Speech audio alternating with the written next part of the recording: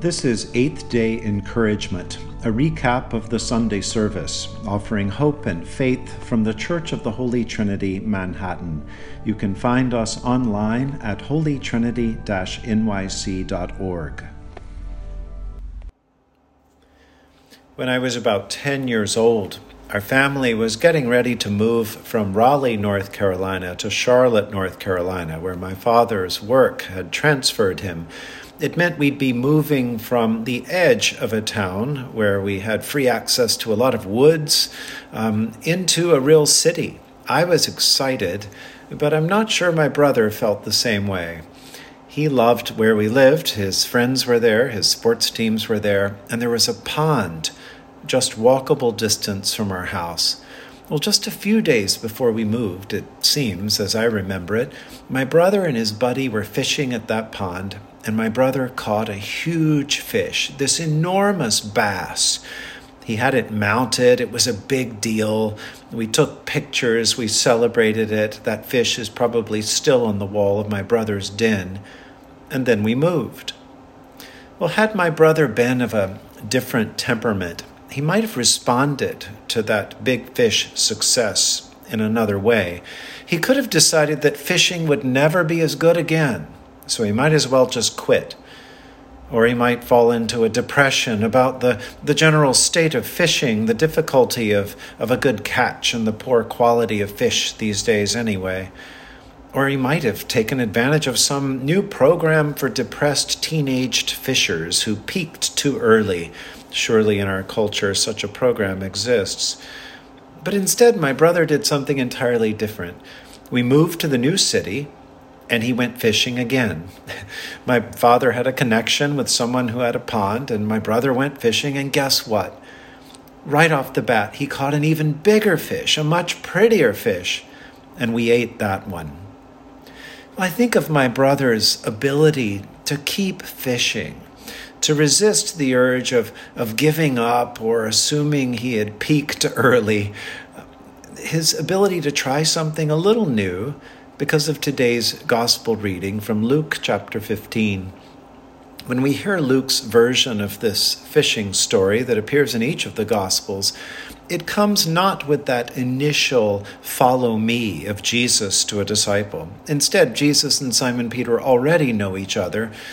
Simon Peter has already agreed to follow Jesus. But there's a second level of follow me. In today's Gospel, Jesus is saying to Simon Peter something more like, keep following me. Follow me even further. Follow me in yet a different way, no matter what. Well, Simon was a fisherman. He must have known what he was doing. He probably knew the waters of Galilee as well as anyone. He knew where there was deep water and shallow water. And so here Jesus is giving advice on fishing. The Lord says to him, put out into the deep and let down your nets for a catch. Well, Simon mutters, we fished all night with nothing. But okay, if you say so. And then Jesus makes it so.